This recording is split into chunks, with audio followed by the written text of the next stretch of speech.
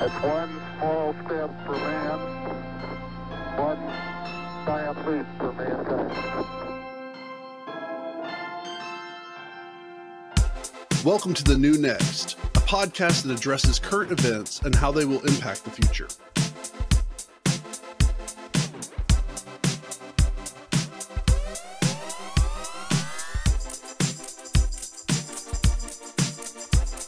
What do you want to talk about the Roman Catholic Church real quick? Yeah, so to understand how it came into power, I think is sometimes forgotten because it became the it's still up there. I think it's either I don't know if it's first anymore, but it's in the top three of not just like of a religion. It's one of the biggest religions. I think Muslim might have overtaken it now. Yeah, it is larger, Muslims. And Muslims are the fastest growing thing over the past 40 years by far.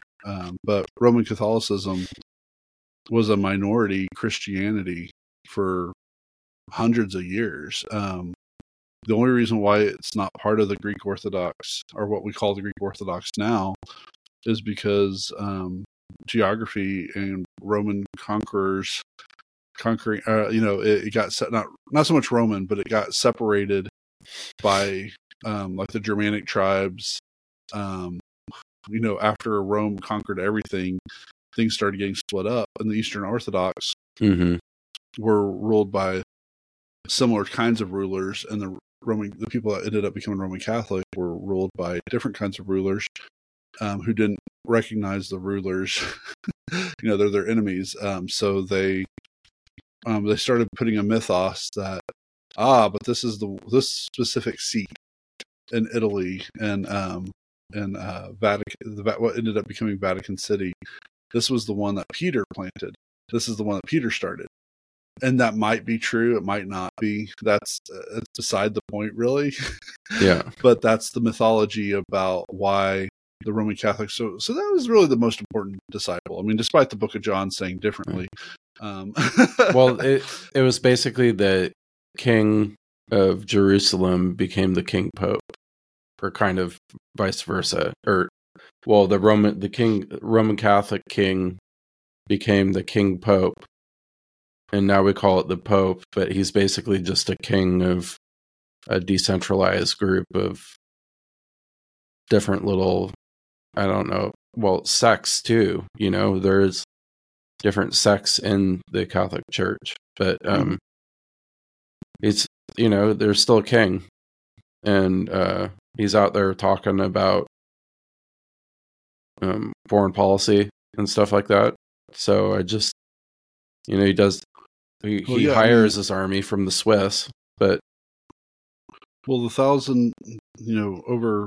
1,000 years of being giving political power outside the church has completely distorted what the seat of Rome was supposed to have been. It was supposed to be a place that advised kings and rulers, not a place that ruled. And, so, I mean, you nailed it on the head. But because of that, it's changed the dynamic of the Pope, where we don't even know who the leaders of the Eastern Orthodox Church are. I mean, we would have to type up, like do they have popes? Do they have bishops? Like, what is their structure? Not that we couldn't find it, but the Coptic Church, I think we talked a little bit about this a couple weeks ago. That was the third, that was bigger than the Roman Catholic Church for at least 100, 200 years. But when new political authority came into power, they used the Pope. They made deals with the Pope to be able to have the religious power to be able to easier conquer other lands and stuff. And whereas the Greeks, the Orthodox, they didn't use their power in that way. They so it's, because the Russian Orthodox is closer to the Greek Orthodox than it is to Roman Catholic. But what's kind of cool, and I think this is really, really interesting, just from a church history perspective, or maybe a world history perspective, is the group that separated themselves from the rest of the church has had the curse of everybody else separating from them. So first it was the Church of England, and that was a purely political move, like had nothing to do with religion whatsoever. Yeah. And then you had the various forms of Reformation, the most famous one being Luther's Reformation. So you have the Lutheran Church that came out of this. You have the Anabaptist Revolution, where Anabaptists and Mennonites and later Quakers come from that kind of branch. You have the Zwinglian / John Calvin Revolution or Reformation, and you get this weird cross between Church of England, Lutheran, and Mennonite. But no art is allowed except for a cross. Like that's the only art that's allowed in a church. And out of all of these, that's still the most influential one in American culture. I mean, it's starting to lose its way, but it's still like the number one dominance of like what you can and can't put in a church. Like, well, we can't put in idols, but we can put in words of scripture, which we'll worship. So it's become an idol. Then from Church of England specifically, because my branch comes from that Church of England, a guy who's doing missionary work during the 1700s or in the 1800s in America, realized, 1700s, sorry. And then the American Revolution happens. Well, they can't call themselves Church of England anymore, so they become Methodist, Episcopal, Methodist Episcopal, and founded by John Wesley primarily, even though John Wesley never left the Church of England. And then from that, you have most, if not all, of the denominations that populate America right now. So one branch was the Disciples branch, led by Stone and Campbell. And Stone and Campbell their followers got in arguments, which led to first the formation of the Disciples of Christ, and then break-offs of that into the Church of Christ and the Christian Church. Then in another branch from Methodist, where a lot of people thought they lost their way because they were so focused on individual enlightenment. A group of several different groups broke off, including the Salvation Army, the Church of the Nazarene, and then this wild group out in California that had what was it called? It wasn't a revival, but it was the Isuzu revival, which is the heart and soul of the charismatic church, because Assemblies of God came out from at the same time as Nazarenes and Salvation Army, but then there was a Isuzu Street in the early 1900s, late 1800s, and more or less the invention of common terms, tongue speaking, and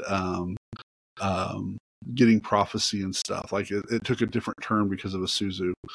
And but coming from that branch of the charismaticism, you have the Word of God, Calvary Chapel, all of these big, huge churches that are now called non-denominational. These, even if they don't carry all the different things, they came from the Isuzu break-off of the Assemblies of God, Nazarene, and Salvation Army. So, all these little minor denominations, and again, because they broke off from the Roman Catholics, broke off from the Eastern Orthodox. Even in Lutheran, there's 3 basic synods that cover all of United States, and there's some smaller ones as well, but you have like the Missouri Synod, you have the ELCA, and each of them have a completely different stance on stuff. And then you have the people who come from Calvin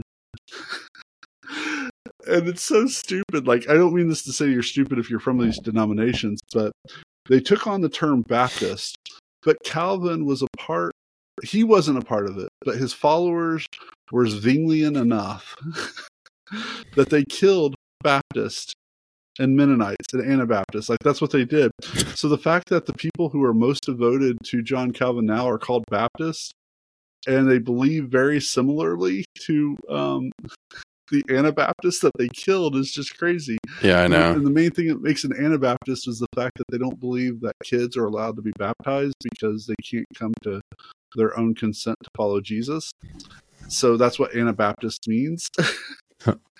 And most of the Baptists, especially Southern Baptists, but even the General Baptist, First Baptist, like it's so funny to me of like these breakdowns and stuff. And then the Methodist has been broken up multiple times, and Episcopalian's been broken up multiple times. But Eastern Orthodox, they're still pretty much the same as they were 2,000 years ago. Yeah. Well, that's probably because they were less based on power games. So yeah, that's like I was looking that up because you have Rome and then you have New Rome. So New Rome is what Constantine the Great basically called Constantinople originally, and the ecumenical patriarch, which is, I believe, the name of whatever, part of what that's kind of his seat over there. So, let's see. So New Rome remains part of the official title of the Orthodox ecumenical patriarch of that city. Yeah, and even that term ecumenical, it has a very specific meaning in the church world that I don't know how much it's outside, but it's saying that all the churches work together, that these are the things that they're unified on. Yeah. And we're the opposite, right?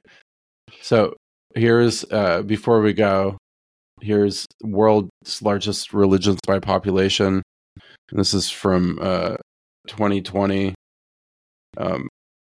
Christians 2.555 billion, Muslims 1.9, and Hindus 1 billion, non-religious 855,000, agnostic 712 million, Buddhist 548, Chinese folk religionists 471 million. So I assume that includes also the Falun Gong and stuff. 146 million atheists.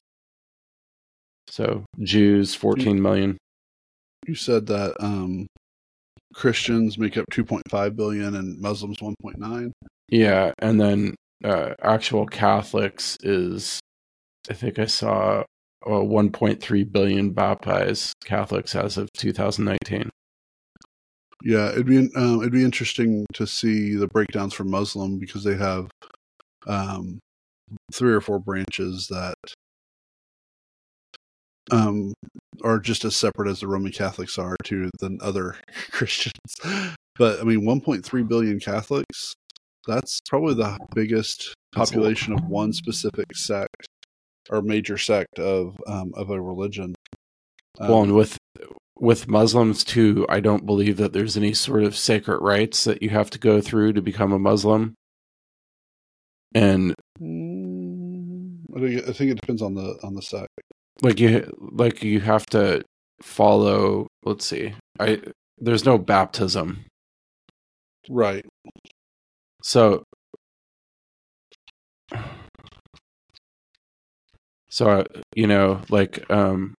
barriers to entry would be lower in that. The fact that you have, 1.3 billion people that went through Christian baptism, that's a lot of people, Yeah. Or Catholic baptism. So, because they have a really strict, like I grew up Episcopalian, I'm baptized Episcopalian, and you know, we could go into that for forever. And, Right. you know, my family historically are a lot of Quakers and a lot of Episcopal people, a lot of Episcopal priests. And so, you know, that's kind of like my religious cultural history that I come from. If I was to do it again, if I was forced to choose by my own determination, I'd probably become a Jew, or a Buddhist. If I wanted to just join a group. If you would like to learn more about the New Next podcast, find us at thenewNextPodcast.com, where you can suggest a topic you would like for us to cover. If you enjoyed what you heard, share the podcast, tell a friend about it, or rate us with 5 stars.